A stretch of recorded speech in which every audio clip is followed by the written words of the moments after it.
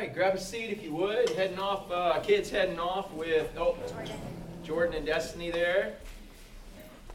Destiny, I saw you kind of standing like this. Were you just kind of framing the moment there? Or, oh, okay, all right. See, I've never been where you're at, so I don't really understand, but I'm trying to learn. So, all right, heading off. Hey, how many of y'all say this is an awesome time to be alive? Out of all the times God, how many of y'all would like pick some time period? How many of y'all have ever thought about, wow, I could have been back around medieval times and been a knight, or I could have been around in the Wild West being a cowboy, or how many of you ever picked some certain time? Chris, where would you have liked to have been around? Wild West. Wild West. All right, anyone else? Yeah. Who else? I saw some other hands. Who else? Yeah, Jason. 1950. You're the Duloc King. Yeah. And right on. Who else? Yeah. A pirate. A pirate. Arr! Yeah, that would have been cool, kind of, as long as you were a good pirate, salvaging. You got permission from the insurance company to take stuff off the wrecked ships, all right? And you weren't actually wrecking them, right? But, yeah. But, you think back sometimes like, dude, that would have been so much simpler. That would have been kind of cool. It's kind of a fantasy thing. But who determined your birthday? God did. Who determined that you would be alive in 2020? And everybody, do you guys remember a few weeks ago, everybody like, oh, glad 2020 is over. And now it's 2021. And it just keeps kind of building on itself, and it's kind of cool. Out of all the time periods that God could have you alive, man, He's got you alive right now to make disciples. And what an opportunity. I've had this conversation with God since probably early March of last year. Y'all remember early March of last year? That was when we realized, hey, this is kind of weird. Things are getting a little different. And we don't know the outcome. We don't know the future. We only know what He wants us to do right now. We do know the future, that we got a home in heaven. But in all of that, it was like at that time, that's when, in speaking with them, it's like, God, what do you want me to do? What do you want me to do right now? And God was just continually telling me, He's like, I have created such a unique period of time right now. How many of you would agree that since March, it has been a very unique period of time where He's got the world's attention? Not just America, not just a single state, but He's got the world's attention. Does anybody else see that? Amen. Yeah, say amen if you see that. Amen. Yeah. And He said, man, I have created a time where I've got everyone's attention. And the best way I've heard it put, and it was by 4 non-believers of 4 different socioeconomic statuses in one day, I shared it with you before, is they just said, God, it's kind of like, even though I don't really believe in God, it's kind of like God has taken taken all of our gods away from us. Everything everybody was counting on, from their business and their retirement to their steady job, to a college degree and getting a good job and jumping into the marriage. Everything everybody was counting on now has reached some form of uncertainty. And it's like God has taken all the other gods away. And I'm like, what do you want me to do with that? And He said, I want you to introduce them to the God that will never be taken away. And that's what I want you at Driftwood to be focusing on, is realize how special, how awesome this time frame is, that He could have had you live during pirate days, bro. He could have had you live in the Wild West, but He had you live now for the purpose of helping people find the God that will never be taken away, because He's certainly made it easy for us, hasn't He? Some of us look at this, oh man, this is hard, this is tough. It is in worldly way, it can be. And it may get tougher. In fact, Scripture says it will. But it's getting easier and easier to do our job. How many of y'all like when your job gets easier? Bob, I call Bob, he's at the boat club, and it's like, hey Bob, you working really hard? No, it's like 32 degrees, nobody's out on boats today. I'm just kind of, it's like, you like those days. Sometimes you like harder ones. It gets boring, right? But we all like it when our job gets easy, Doc, you like it when somebody's laying on a table and you're trying to like crack their neck? That's serious business, right? And they're like all tensed up. No, you like them like me, kind of relaxed. But you're going to have to shake it up a little bit, because I've got your kind of pattern. You go here, and then, all right?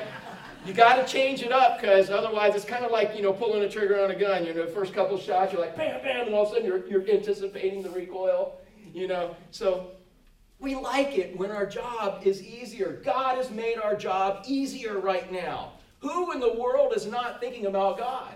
And who in the world's not going to think about God? If they're not thinking about him now, they will at some point. But you know what they want to see? They want to see somebody who has the real God living in them, dictating his decisions through them. They want to see somebody living for him.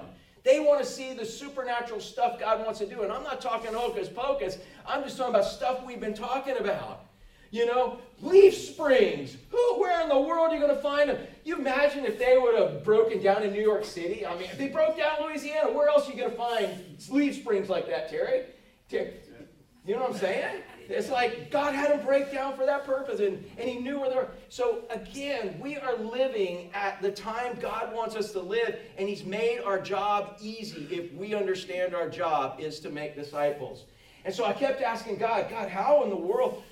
Give me a mantra for this. Give me some one thing. You know I'm kind of ADD. God, you made me that way. Or is it ADHD or whatever they call it, you know, where you get off on tangents, you know what I'm saying? But he made me that way. So I'm like, God, you got to give me something to focus on. And it's been this statement right here. Well done, good and faithful servant. How many of y'all want to hear that one day? Do you know that's the reward? That's the reward. One day, can you imagine? From the time you're born again to the time he brings you home, that you are serving him, you are worshiping him, not because you're trying to get into heaven. You already know you're in heaven. You already know your past, present, and future sins are forgiven. You know how much he loves you, and as you continue to worship and serve him, you understand more about how he loves you, and you love him more. And as you're doing that, man, can you imagine one day standing before him? And if even, I just picture maybe a little screen, he's saying, yeah, this is how you were. This is how you were. And I put my grace in you. I gave you faith. I gave you everything you needed to do it the right way. And you did it. I mean, we're not gonna be seeing the negative end. That's already been taken care of, our sin has. He's going to reward us. He's going to say, man, attaboy for doing that. And it's not that we get the praise and honor and glory for it, because we couldn't do it if he didn't put it in us. We're just using it, and it's like, I want to hear nothing more than from him. You used what I gave you, and I equipped you to do well done, good and faithful servant. Anybody else want to hear that? Amen. That's the goal. That's what we're working toward. That's what every moment needs to be. So here's what I want you to think about today. Man, if you zone out a little bit, how many of you already zoned out? How many got somebody next to them already zoned out? All right, because, yeah, I know what the look looks like. I do call on you sometimes. Like, God! Like, okay, I word the question so you can answer that, but, and I get it. I couldn't sit as long as you guys. And Zane is right. I'm going to be talking somewhere when the trumpet blows, and hopefully it's about him, amen? But, man, where was I at? No. Here's what I want you guys to remember from this, is do everything in such a way that one day you'll hear the Father say, well done, good and faithful servant. Charlie, when you go to that board meeting, bro, I told you this the other day in Camping World parking lot, and I didn't have it planned. It's been my pat answer for everybody, everywhere, since the beginning of March, because it's been my pat answer. It's not what I always do. You can ask my wife about that.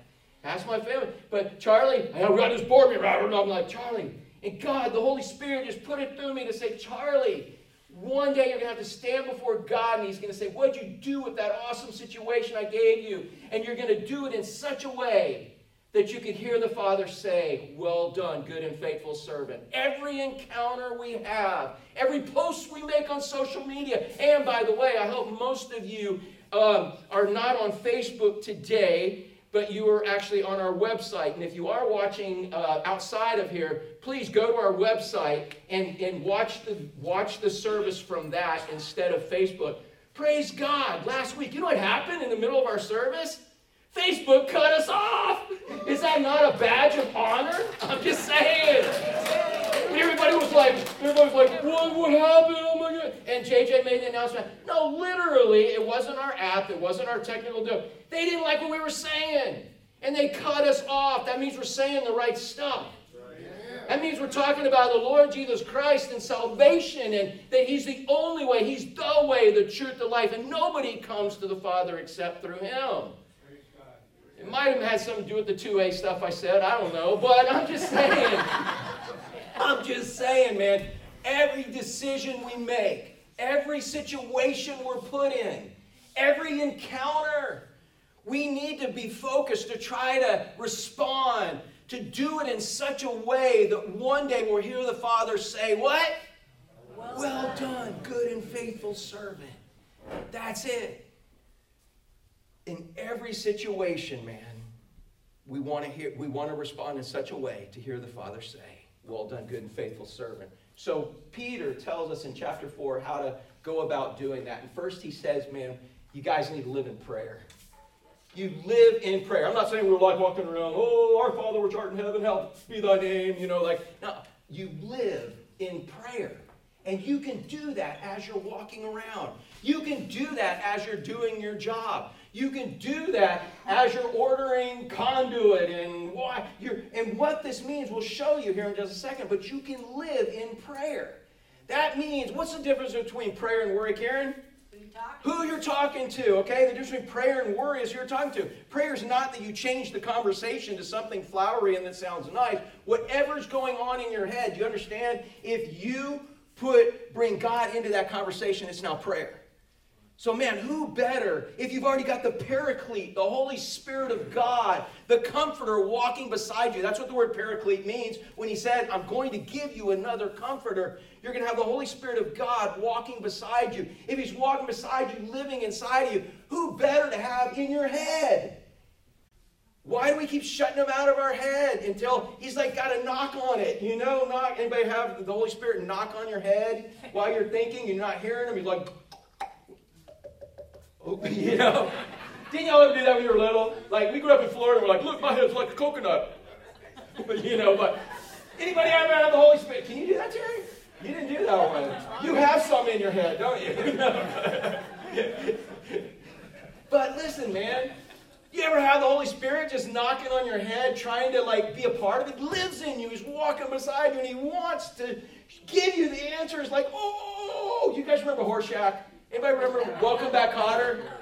I mean, old enough. Raise your hand if you're old enough to remember Welcome Back, Kotter. Yeah. And you had to wait every week for that episode to come on, and you were home to watch it, right? When TV, before all that other stuff. Yeah, and Kotter, Mr. Kotter would have a question, and it's Horseshack. What would he do? Show me what he would do, and he had to answer. What did he do? Oh! He was that kid in class. Oh! And until he kept doing it till the answer. That's the Holy Spirit. It's called conviction.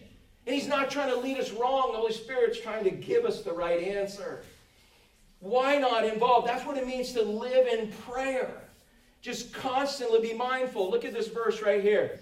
Here's what Peter says, all right? Peter wrote this a couple thousand years ago. It's pretty apropos right now. He said, the end of all things is at hand. Therefore, be self-controlled and sober-minded for the sake of your what?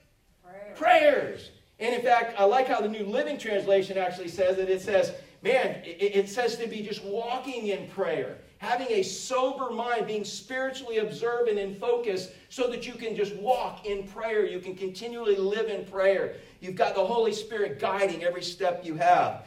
So, he said, the end of all things is at hand. In fact, New Living Translation says, the world's getting fixing to end. It's all coming in. And when the Bible talks about end times, it's talking about a time period. It's not talking about a moment in time when Christ does come back. We believe that the next great event in the spiritual calendar is what? The rapture. Dude, it would be so cool if it happened now.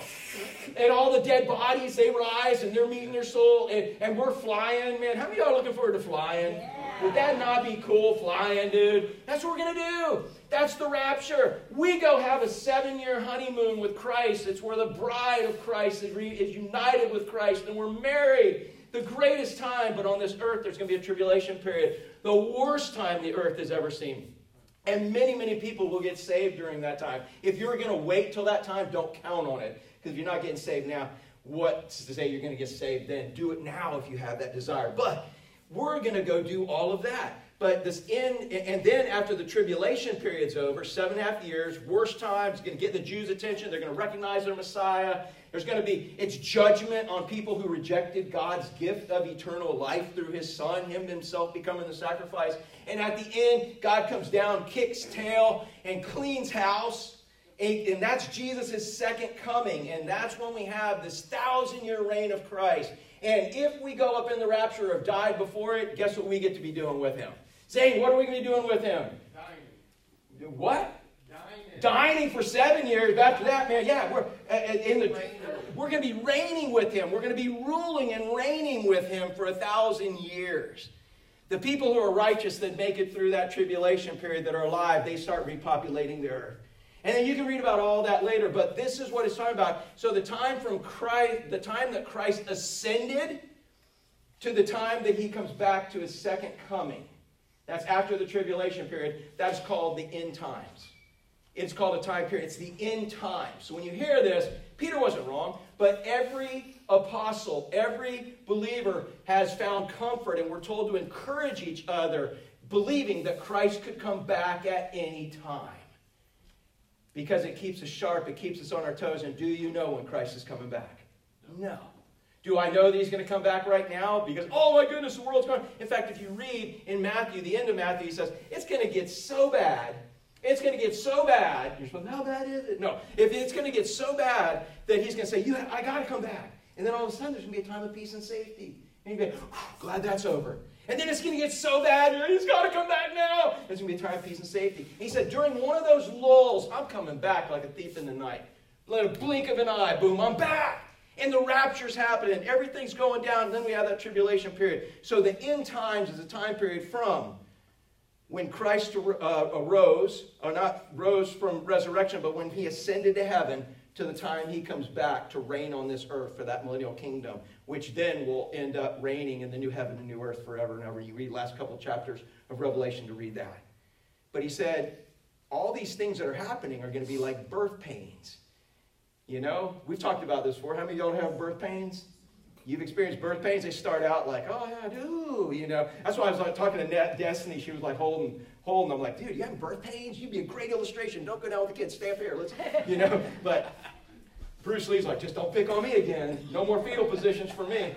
All right. Thank you for taking it for the team, Bruce Lee. I won't do that to you ever again. You have paid your dues in Driftwood, economy. All right. So Terry hasn't, but he's never done. But listen, man. So he said it's like birth pains. So what that means is birth pains start out kind of, I hear they start out mild and far apart. They start getting more severe and closer together. And once they really happen, dude, once they're really just full gear, boom, boom, man, it's letting you know the baby's ready. And the idea is so you don't drop a baby in the middle of Walmart. Imagine if there were no birth pains, or Target for some of you. You know, imagine walking through and all of a sudden there's no birth pains. All of a sudden, poof, there's a baby. That's not a good thing. When birth pains happen, what is now your focus, Ashley? Delivery. It's not time for JJ to start a new project. It's time for JJ and everybody to focus on getting ready for the baby. So when we as the church see the birth pains, our focus is on the delivery, and the delivery is the second coming of Christ. And we can see some birth pains. Somebody who has a Bible and has it open, somebody with a loud voice ready to read for me, 2 Timothy 3, verses 1 through 5. I was going to read it, but my phone's in the car, so I need somebody to read those 5 verses, and I'm not going to interrupt you. I want you guys to listen. That's why I want it with a loud voice. Ashley, you got it? 1 through 5, yeah. Oh, she got a microphone. Listen to this. You should know this, Timothy, that in the last days there will be very difficult times. For people will love only themselves and their money. They will be boastful and proud, scoffing at God, disobedient to their parents, and ungrateful. They will consider nothing sacred. They will be unloving and unforgiving. They will slander others and have no self-control. They will be cruel and hate what is good. They will betray their friends, be reckless, be puffed up with pride, and love pleasure rather than God. They will act religious, but they will reject the power that could make them godly. Stay away from people like that. How many of y'all can see that in our society? How many of y'all are like, no, that we are so far from that? How many of y'all can see an inkling of it in our society today? A little bit. Okay? How many of y'all are like, dude, Jesus coming back, that's it? And that is, we see it so prevalent. How many of you see that more prominent than when you were a teenager? I mean, it was around when you were a teenager, right, Tom? It was around when you first started teaching. Hey, did kids and their character in society get better or worse from the time you started teaching to the time you retired? And from the time you retired, which was how long ago? Okay, in California, okay, and you only know what media's telling you about California, right? But from the time you retired to right now, would you say society's gotten a little better or worse? Worse. So the birth pains. We can see the birth pains. We know they're there. We don't know how close they're coming. We know that they're getting more severe. We know they're getting more frequent. Would you not say that? But does that mean he's coming back right now? We don't know. And that's what he kept saying is you don't know. But always be prepared. Live in such a way that you're ready for that to happen. You're spiritually alert. So he said the end of all things at hand. And Peter and those believers at that day really believed it was coming. Paul in Thessalonians thought he was coming right then. They weren't disappointed that he didn't when they got to heaven and so on, but it doesn't make them a liar, but it's a period that's getting worse and worse and worse. And as we see the birth pains, we need to be more and more focused on what they represent. It's not time to start a new project, church. It's time to focus now on the delivery, which is the second coming of Christ. And make sure that all we do as believers is make disciples. That we treat every situation as a God-ordained situation. Every situation is a divine encounter for the purpose that God has put us in so we can help others see life from God's perspective. And one day when we stand before Him, what do we want Him to hear us say about that situation? Well done. Well done, good and faithful servant. Not, you idiot, you should put oil in the boat. I'm just saying, idiot, drive faster. You know, I have a new video game on my truck, all right? You know, it's helping me with snowbird traffic and different things. All right, I put it on like the mileage, the instant mileage reader, and I see it go woo, woo, and here's my average, and I'm trying to beat the average. It's like a video game, right?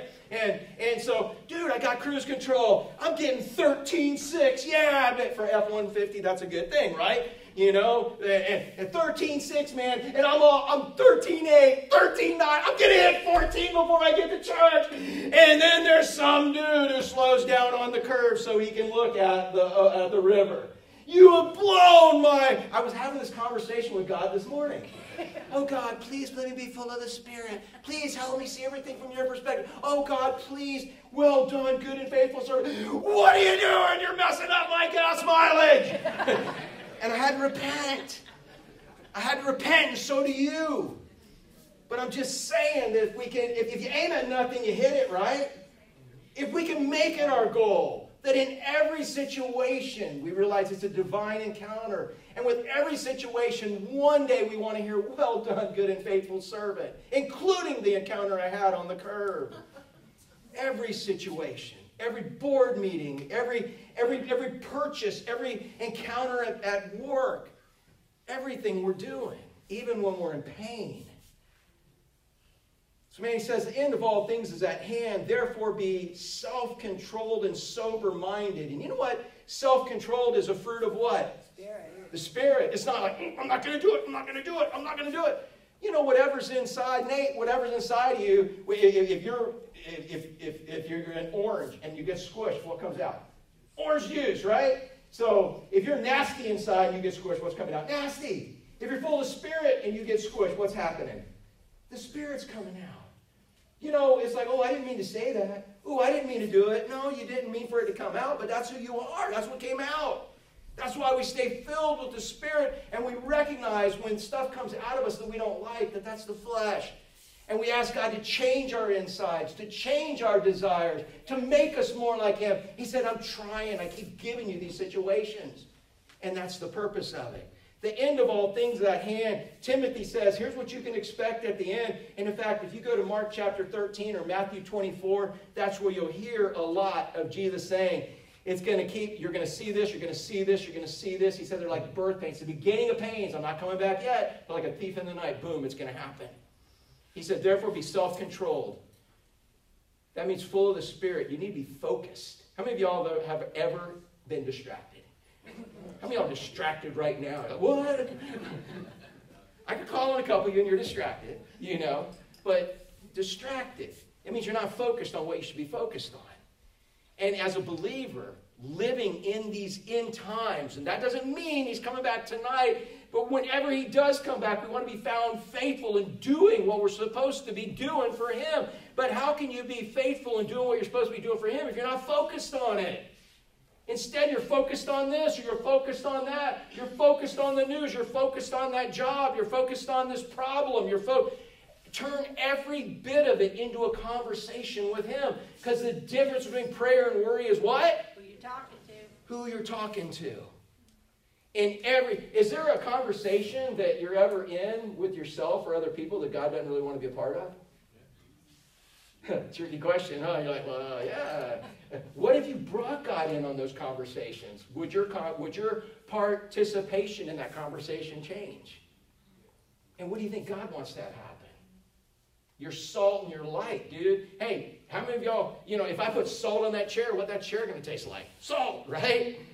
Anything you put salt on, you change the flavor of that, right?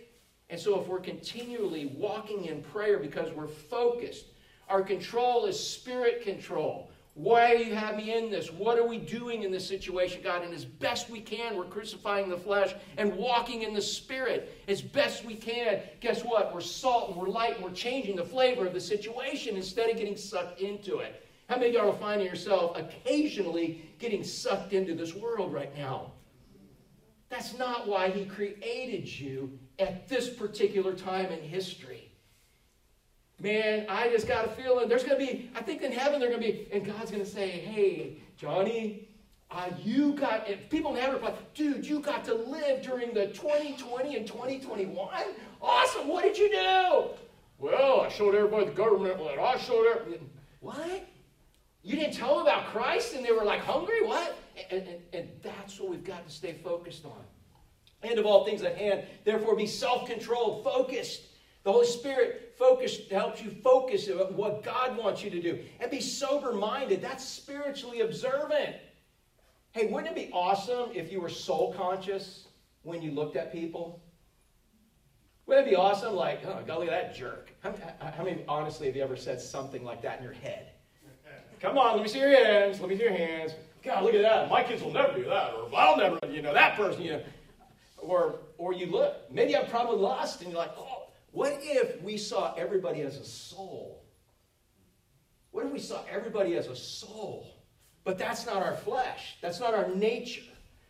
That's what the Holy Spirit does when we're spirit-filled. That's where we've got to strive. When we see we're in the wrong realm, we've got to say, God, crucify the flesh. Help me see everyone as a soul. Help me see my true purpose on this planet is to represent you. And besides, all right, so how many of y'all know a jerk, a bona fide jerk? You close your eyes and I say, jerk. Think of one in your head right now. How many of y'all can think of one? Come on, be honest. You can think of it. You can't think of any jerks. All right, occasional jerks. How about that, Chris? Someone who can occasionally just be a real jerk. You're like, yeah, you right now. You're pushing me. All right, but let me ask you a question. If that jerk got saved, what would they be like now? What would they be like, Ryan? What if they got saved? Oh, you had that little cute little smile, like, I saw you. What would a jerk be like if they got saved, they got born again and filled with the Spirit? Jesus. No, not God, no. They'd be like you, hopefully. Yeah. Would that not be the best thing to happen to the person that you can't stand to be around? But we got to see them as souls. We don't fight against flesh and blood. We fight against principalities and powers, and that person is exactly... How many of you would say before I got saved, I was a total jerk? There were people that thought I was a jerk, all right? Yeah, because there were. And they're still waiting for some more change. But, all right. He said, be self-controlled, focused, sober-minded, spiritually observant. Look at this, for the sake of your prayers, so you can have the mind of Christ. Last week we talked about the greatest weapon that Christ gave us was the mind of Christ. Nobody suffered more than him. Nobody suffered in ways he wouldn't suffer. He didn't even have help from God the Father when he was on the cross, and we always have his help. So he's the greatest sufferer, and he succeeded, and he showed us how to suffer. He said, you have to have my mind. You have to think like I think, and I'm thinking for the end purpose. My end purpose is no matter what I have to go through, I'm going to A, do what God wants me to do, and B, I'm going to be able to pay for your sins so I can hang out with you forever. But if at any time I lose the mind of Christ and I go ahead and sin, I can't do either one of those. So he kept focused on what his true purpose was. And that's what this is saying. You've got to stay in contact with God. Because who do you become like? People you hang with. The people you hang out with. Yeah, we had that in Proverbs on Wednesday night. You become like the ones you hang out with. You lay down with dogs, you get up with fleas, period. And so the idea, man, is you hang out with Christ, who are you going to become like? Like Christ. And how oh, well, he lives inside me. Yeah, but if he's always knocking on the door and you ain't answering, in the conscience and whatever, man, that's not hanging out with him. He wants us to be obsessed with him. Do you understand? In heaven, that's what we're going to be doing. We're all going to be obsessed with Christ. And he's digging it. He loves it when you come to him. So that's what prayer is. Hey, in the gospel accounts, God just gave us for some reason, but in the gospel accounts, you got Matthew, Mark, Luke, and John. And Matthew, Mark, and Luke are called synoptic gospels. They're similar. It's like taking a diamond, hold up to the light, and as you turn it, you see a different facet. Although they talk about different things, it's the same Jesus, just a different side of it. And in that, Matthew's a Jew, writing to the Jews to show the Jews Jesus, King of the Jews. That's why he talks about prophecy and all these things. Mark is probably Peter's rendition. It's a very action-packed gospel to the Romans, where they didn't really care about lineage or what can Jesus do? And it's like, immediately Jesus did this, immediate. And it's just a real action-packed. Luke is long, because he was a doctor. And he was an educated man. And he's writing to the Greeks to show them the perfect man, the perfect thinker, the perfect physique, the perfect person. And guess what Luke shows us about the perfect person? If you're ever looking in Scripture and you remember a story about Jesus praying, go to Luke because it's probably there. He shows us that the perfect man has constant communion with God the Father. The perfect man is always in prayer with God the Father. Was there ever a time where Jesus wasn't in communion with God the Father? No, not until those 3 hours on the cross. Other than that, he showed us to be the perfect men and women we need to be in constant fellowship. And that's what Peter's saying. He said, man, the end of things is at hand. It's all coming to a conclusion. Therefore, be controlled, self-controlled, sober-minded for the sake of your prayers. Walk in prayer is what he's saying. Because if you live in prayer, the next thing he shows us, you will walk in love. So as you are walking, as we love him, he calls us to do what? Love others. When we love him, we can tell we love him because he calls us to love others. It's not about ourselves. If you love him and you're loving others, man, you're going to reap great benefits from that. More so than if you're just loving yourself and trying to love yourself enough to have enough left over to love somebody else, and then God and everybody else gets leftovers. That's not God's way. That's the world's way. And there's many theological people preaching that right now, but it comes down to love the Lord your God with everything you got, and it causes you to love others, and everything works out. So if you live in prayer, you're going to walk in love. You hang out with Jesus. Hey, who did Jesus love? God. And it caused him, who else did he love? Everyone. Hey, he loved people that other people didn't love. Remember with the woman at the well? You know? You remember the people Jesus hung out with? He's like, yeah, man, they need me. They need me. You guys religious people, you think you got it handled, But he went to the outcasts. He went to everyone. If you live in prayer, you'll walk in love. Look at this. He says, above all, keep loving one another earnestly, since love covers a multitude of sins. This is a great verse, and you can apply this a lot. Some of y'all need to get a tattoo on your forehead, but just get it backwards so you can read it straight up in the mirror, all right?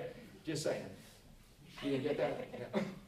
You know the ambulance signs? I always, as a kid, wondered why the ambulances had stuff written backwards, so I could read it in my rearview mirror. Whoa! But anyways, look at this. Above all, keep loving one another. This word love is the word agape. We have a few different kinds of love in Greek. Eros is one of the loves. We get the word erotic from it. That's a me love. I love me. If you benefit me, Bruce, if you benefit me, I love you, man. If you don't benefit me, we're done. All right? That's not godly love, man. That's an Eros love. Then we have phileo love, which is an us love. Hey, Bruce, you benefit me and I benefit you, man. We're good. And the world can have that, but believers are supposed to have that beneficial love. We use our gifts to help each other out, right? But there's a higher love. There's an agape love. And agape love is a you love. I love you no matter what. You love me no matter what. Even if I have you get in a fetal position on the front row there and it hurts and kind of embarrassing, you love me and you did it. I appreciate that love. And I'm not going to do it again to you, but all right. Just to prove that you have that love. But it's a you love. I love you no matter what. Hey, let me ask you a question. Look at the person that, hey, all right, Bob and Ann. I'm going to put you on the spot right here. Ann, will you look at Bob's beautiful face right there? Just look at him. Can you believe there might be a time where he's not lovable? Is that possible? Yeah. Hey, all right. Good. Look at somebody next to you. Can you believe there might be a time, just possibly a time, where they might not be lovable? Yeah. There's going to be a time where they might not be lovable. But a person who's being unlovable, what do they need more than anything in the world? Love. But what do you really want to give them? Yeah, what do you really want to give them when it's hard to believe he might not be lovable at some point. And what do you really want to give them? You don't want to give them love. In fact, in this day and age, you know what? I'm going to give you some bad advice. Take your camera. You know, if you have the 12 Pro, it's got a three different cameras, so it captures the best angle. Go ahead and just start videoing them when they get ugly. When they're fighting and yelling at you, put it on and don't worry, I got it in portrait mode. It's going to pick up your face exactly. And get it and video them. Video, and then put it on every social media platform you have and send it to all the relatives. I mean, face chat, whatever you got to do with this stuff, put it out there so everybody can see it. And you know what's going to happen? They're going to see it and say, oh, wow, I really look like that? I really acted like that? Oh, I'm so ashamed. I'm sorry. I'll never do that again. How many of y'all think that would work? No. How many of you are saying, no, for the love of God, do not do that? Yeah. It's not going to work. We want to show them what they look like. And how do we show them what they look like? Woo, we do the exact same thing right back to them, don't we? And it's like, well, I'm just being like you. And what does that do? It just adds fuel to the fire, man. It blows things up. Any of you ever made the mistake maybe once a long time ago and you learned from, well, let's just say you made the mistake a long time ago and you tried that in some way, shape. Yeah, it doesn't work. What? Look what he says. He said, love covers a multitude of sins. If somehow you could get the love to be able to love somebody that's being unlovable, he said that's going to cover the sins. That's going to work. Where in the world are you going to get the ability to love somebody that's being unlovable? Where are you going to get the ability to love a jerk, Gary? From God. From God. I can't go to Walmart. I can't go to Target. I can't go to Bass Pro. I can't even go. Amazon doesn't have it. Come on. You don't have it? Can you believe Amazon doesn't have it? I bet they're trying to market something that says they have it, but they don't. There's one source. Help me out, guys. Where's the one source? So guess what? When you're walking in prayer, you're living in love, because when you encounter somebody, what's the Holy Spirit going to tell you? Carol Ann, what's the Holy Spirit going to tell you? Video them or ask God for the ability to love them? Love. Exactly. Because the Holy Spirit's going to lead you to do what Christ would do. And that is love people that even hate you. But you can't do that unless God gives you the ability. So you've got to start by walking in prayer. That self-control, that focus, that spiritual discernment, the spiritual vision. And he says, keep loving, agape. Love them, no matter how they treat you. Love them. And by the way, love is not giving somebody what they want. Love is giving them what they need. Amen. And who's the only one who knows what somebody needs? God. So if you're going to give them what they need through love, who do you have to be in communication with? And how are you going to be in communication? Through prayer. That's what Peter says. Walk in prayer, and then you will live in love, because you will be you have the mind of Christ, and you'll be in constant communication with the one who's going to show you how to love them. How many of you ever tried to love somebody and it wasn't working? You're like, I don't even know how to love them. Anybody been there? Yeah. God, how do I love them? Go bake them blueberry muffins. Well, they don't like blueberry muffins. You can argue with me or what? I'm just saying, do whatever God says to do. And they're like, what the heck did you bake me blueberry muffins for? I hate blueberry muffins. Well, I prayed, and God told me to bake you blueberry muffins to show you I love you. Wow, you actually asked God how to love me? That'll throw some people for a loop right there. You just do whatever he says to do, and he makes it all work out. But love is what's going to cover sins. So he says, keep loving one another earnestly. This word earnest is talking about, it's talking about a runner.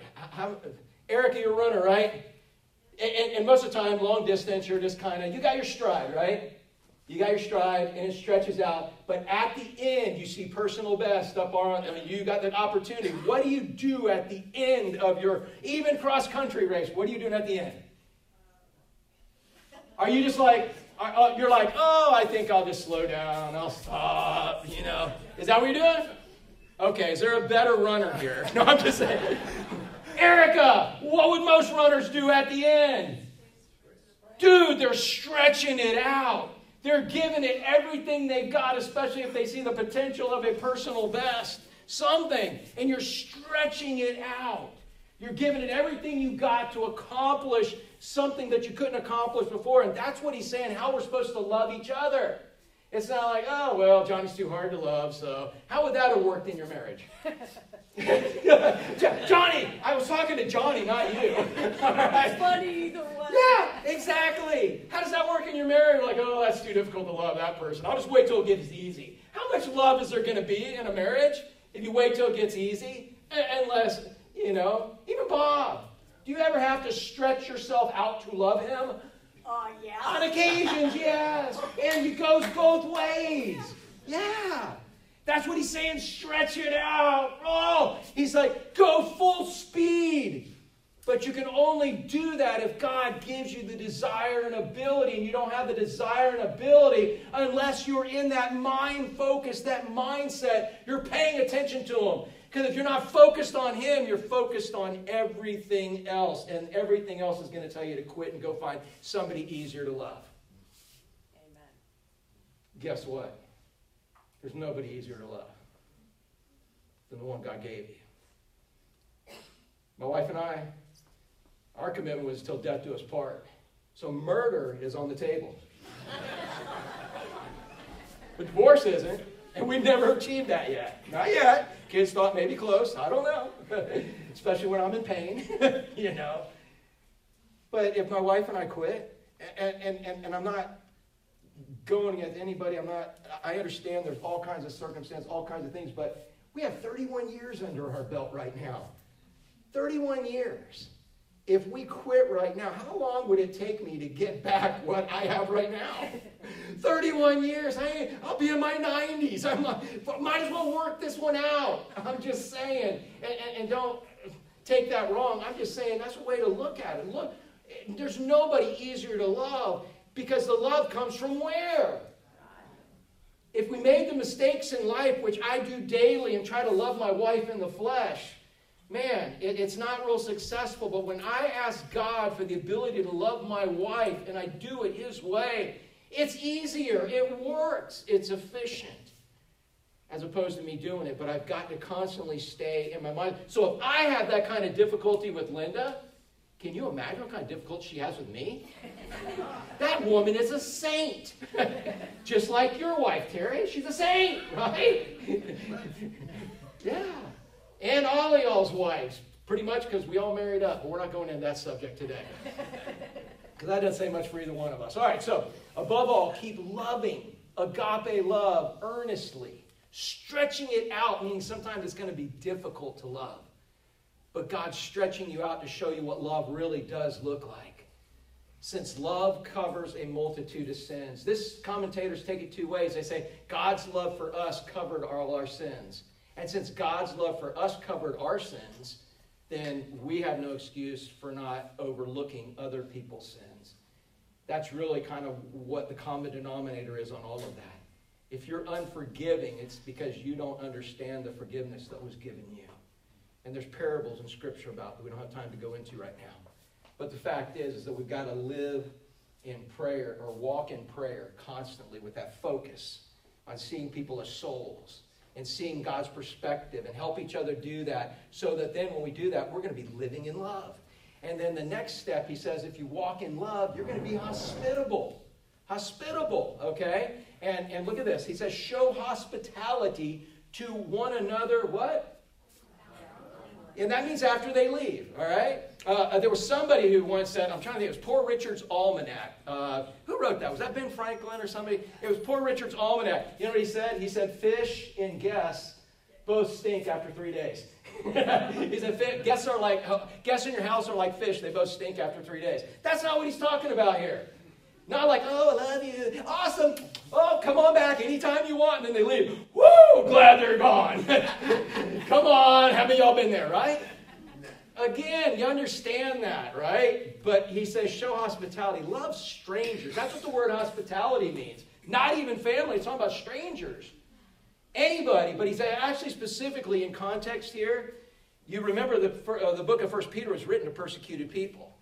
He said there's persecution at the church right now. We're seeing persecution right now. But in 1 Peter he says, but you haven't seen anything yet. It's really coming. So that's why I'm writing this epistle to you. So you'll know how to act when the tougher persecution comes. And what he was saying is when the real persecution comes, there's going to be a lot of displaced believers. For no fault of their own, they're going to need a place to stay. And why did God have them knock on your door? There's going to be people that needed food on the table. Why they come knock here? There's going to be people that need a vehicle. There's going to be people that need different things. They're following God. They're walking with Him. But there's going to be people that need things. And guess why I had them come to you? And guess why I gave you extra? Because it all belongs to me. And I want to give you the blessing of being able to bless them. And everybody knows it comes from me. He said, as persecution comes and things get tougher, because back, what ended up happening is when they got saved, they lost their jobs, they lost their families, they lost everything. But this time, they were losing their lives. They were scattered, but that's what God used to break up the manure pile of Christians that was just killing everything underneath. God just through persecution started taking chunks of manure and throwing it all over the world. That's what you guys are, right? Remember that? And then it fertilizes and grows things. But as that manure is getting chunked out, it's going to need some help. And that's what he's talking about. Show hospitality. Love strangers to one another without grumbling. Hey, Doc, did you see what I just did? I couldn't do that this time last week or the week before. Praise God. So he says you're going to be hospitable. So if you're hospitable, look what he says, you will get to use your gifts. If you're not willing to serve other people, you probably won't get to use your gifts, because if you love God, He calls you to love who? Others. And so that's what your gifts are for, is for other people. If they're only for you, you probably don't get to use them. Fruit on a tree. Hey, fruit grows on a tree for the tree? Tree gets to eat its own fruit? No.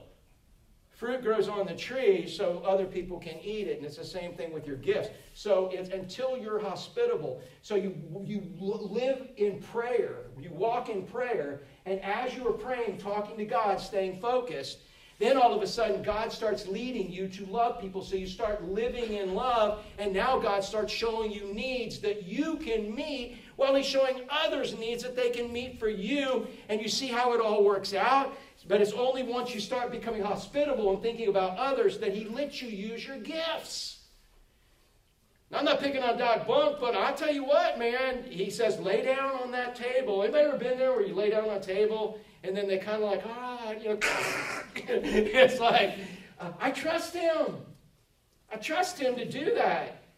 I love you, John, but you're not doing that. Terry, I'm not letting you do that, bro. There's nobody in this room I'm going to let do that, in there. That's his gift. He's getting to use his gift just the same way. Bob, the gifts you use in helping me procure the gifts all of you guys have.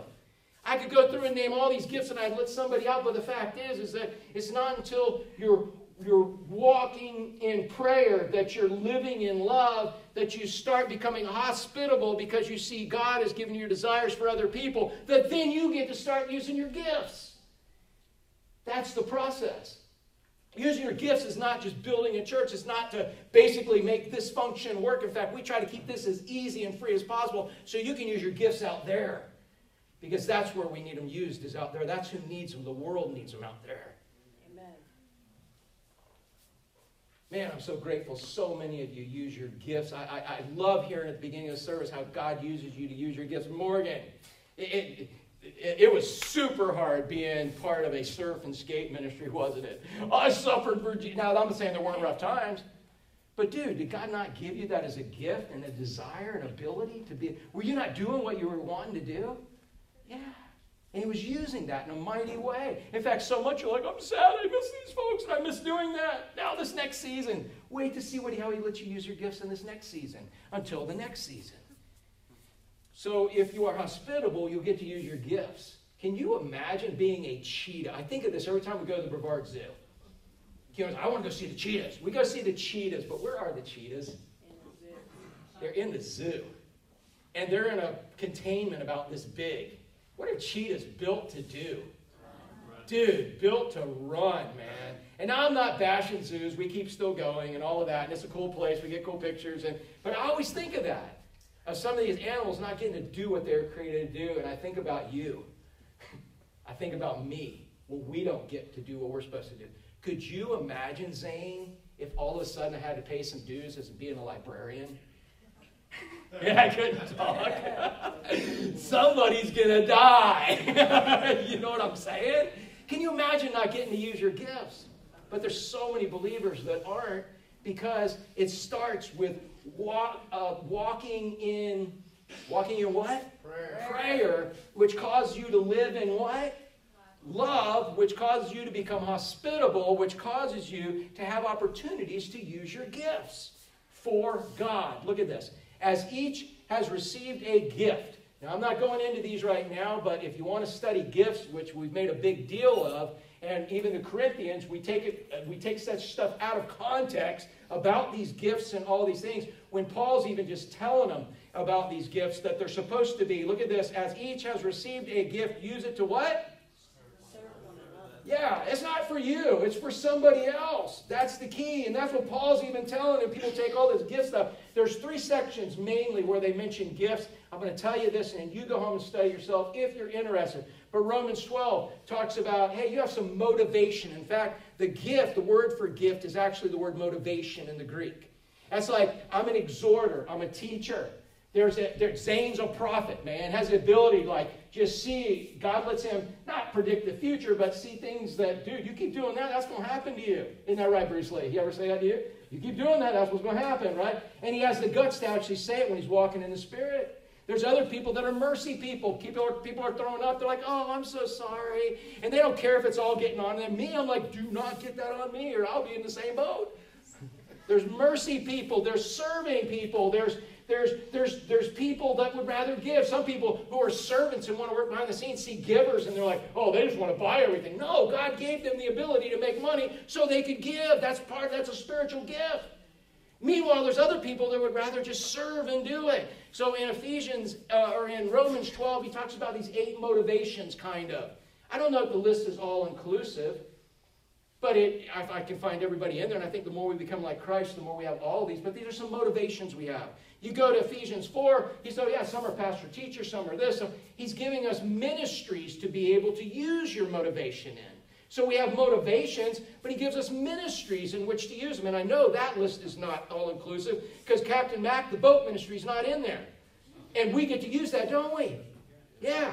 So Romans says, here's your motivations. There's probably more than this. It's just a good list of them. Here's some ministries in which these gifts are used. And then you go to 1 Corinthians 12, which everybody wants to focus on. They're like, oh! And Paul's like, no, you got to love. Love conquers all. Love is, if you do it all without loving, you're a clanging cymbal. But look at the list. I want these gifts. It's like those gifts are manifestations. So we have motivations God gives us. We have ministries in which to use that motivation that he gives us. And then he says, here's a list of some manifestations of what it might look like. But it's far from all-inclusive. You can study those later, but don't miss the main point. God has given you gifts that are unique to you, and he wants you to use it to serve who? One another. So you get served in the meantime, right? If we're serving one another, all of us get served. And he says, as good stewards, managers of God's varied grace, many-colored grace. In other words, each one of it's going to look different. So Zane, let's say Zane has a gift of exhorting and encouraging, and I have the gift of encouraging, and we both get to do it here. Is it going to be exactly the same? No, it's going to be different because every situation is different. He uses each of us different. Don't ever try to be like somebody else. Let me ask you a question. If you're not being you, who are you being, Chris? Somebody else. Are you going to be good at being somebody else as you are at being yourself? No. And if you don't even think it's worth being you, then who's being you? Probably nobody. And if you weren't necessary, would you have been created? So by trying to be somebody else, you've ripped the world off. You've got to be who God created you to be. You've got to be Spirit-filled you. You've got to walk in prayer so you can live in love. He causes you to become hospitable, and as you're hospitable, you get the opportunity to use your gifts, and it's going to look very different than the way other people use their gifts. Look at this. He says, whoever speaks, Zane, I was thinking that this morning, whoever speaks. Does anybody know somebody who has, like, that's just got to be their gift? I didn't say they're good at it. That's just their gift. Anybody who speaks, they just talk. No, you don't know anybody like that? Amen. Yeah, all right. I'm almost done here. We're almost on the home front here. But whoever speaks, if you're going to speak, make sure that what's coming out of your mouth is from God. That's what he's saying. How many of y'all do have a gift of gab? God has given you the ability to speak. Yes. Make sure what comes out of your mouth, dude, it's coming from God. But Dr. Buck, I was telling my wife about some of our little encounters this week. She's like, he must be worn out by the time you leave. He must go home to his wife and say, holy smoke. You know? Relax, I am relaxing. I'm just not talking. I'm talking 10 miles an hour and not 50. All right, but yeah. So if you speak, make sure what's coming out of your mouth is coming from God. And he said, but if you're also if your gift is serving, doing it, look at this. Do it as somebody who's served by the strength that God supplies. In other words, don't do it with your own strength. Amen. Realize God has might, but it's only when you say, I want to do it in your might, that he gives you his power to be able to do it in there. So you again get to use his gifts. And for the culmination, for the end result of this, if you use your gifts for God, God will be what? Glorified. And when God is glorified, guess what he's going to say? When you have a situation and you bring glory to God, what's he going to one day say? That's it. That's what we've got to make sure happens in every one of these situations we're in. Look what he says. Last section, last half of one half verse. Terry, how long could that take? It's only going to take a moment, because it says, in order that in everything. In what? Everything. That's every situation you encounter. In everything, God may be glorified through Jesus Christ. You know how that happens, Maddie? How that happens is that the Holy Spirit of God lives inside of you because of what Christ did on the cross. Christ died, was buried, and what happened on the third day? Now, you have a gift of gab. Don't be all quiet up on me in church now. I know you from you when you were that big, right? So, on the third day, he what? He rose from the dead. And you know he's alive because he's living inside of you in the form of his Holy Spirit, which is who's communicating and giving you the mind of Christ as you walk in prayer and live in love, become hospitable, and use his gifts. So, Christ, what he did on the cross is being glorified. He's glorifying God because of the actions taking place in you. You were just going to say all that, weren't you, Maddie? Absolutely. Maybe you'll say it again. Yeah, you remember it all. In order that in everything God may be glorified through Jesus Christ. And look what he gives us a doxology. To him. Some say, well, is that Christ or is that God? You know what? Christ, God, and the Holy Spirit are one. We don't get it. We will one day. But to him, to God, to Jesus, the Holy Spirit, belong glory and dominion. How long? So who's going to win? So who would make sense putting all your, what investment would make sense in putting all your investments in? In him. Where would it make sense to just put everything you've got into? The one that's going to win in the end forever and ever. Amen? That's what he says. So, here's the culmination of it. You must live in prayer so you can walk in love. You must walk in love so you can be hospitable. You must be hospitable so you can use your gifts for God. Otherwise, you're using your gifts in the wrong way. And when you use your gifts for God, God's glorified. And when that process happens, when God is glorified, he will one day say, well done, good and faithful servant. That's what it's about. So I want to encourage you with every encounter you have, every opportunity you get to make some rebuttal on social media, or you get to post some meme that inside you're thinking that's a really good one. Anytime you're getting ready to do anything, even in your own house, because sometimes that's where I find myself. I can say things with my wife and my kids around that I probably wouldn't say up here. You're like, no, I don't think that's true. But literally, there's some things, but yet which conversations are more important? All my conversations, all my actions should be such that when God says, hey, what'd you do with that situation? I said, I did something that you would say, well done, good and faithful servant to. That's the way we need to start looking at it. From a board meeting to a board meeting, Morgan. 2 different kinds of board meetings. That's where we're at. Let's bow for prayer. Father, thank you for loving us. And Father, thank you for giving us this word. Father, we don't know when you're coming, but as Zane, you put in his heart to say, man, whenever the trumpet blows, help us be found doing exactly what you want us to be doing. But Father, we know that can't happen. It can't happen unless we're focused on you. It can't happen unless we're just constantly walking in prayer. Father, I pray that you'd bring conviction to us. You would remind us in a loving, gentle way. Whenever we find ourselves just kind of doing things without you on our mind, Father, would you just come into our mind? And instead of rejecting you, Father, I pray that we would just accept you and bring you in on the conversation, on the thought process, on the action. Father, would you just do that through your grace? Make us cognizant of you all the time and remind us when we're not. So help us, Father, walk in prayer. So that, Father, we know the result will be we live in love. And as we live in love for you, we begin to love other people. And it gets us off of our pity parties. It gets us off of our stuff. It's amazing what praising can do. And as we do that, Father, you give us opportunities to be hospitable. And then we see the real benefit when you get to when you give us in those opportunities, the opportunity to use the gifts you've given us. And we get to see how uniquely and wonderfully we've been made. How you created us so special and awesome. And then empowered us supernaturally. And then through all of that, you're glorified. So that one day we can look forward to hearing you say, well done, good and faithful servant. I pray, Father, that would be our motivation. That be our thought process as we encounter what this week has to offer. And I pray for these things in Jesus' name.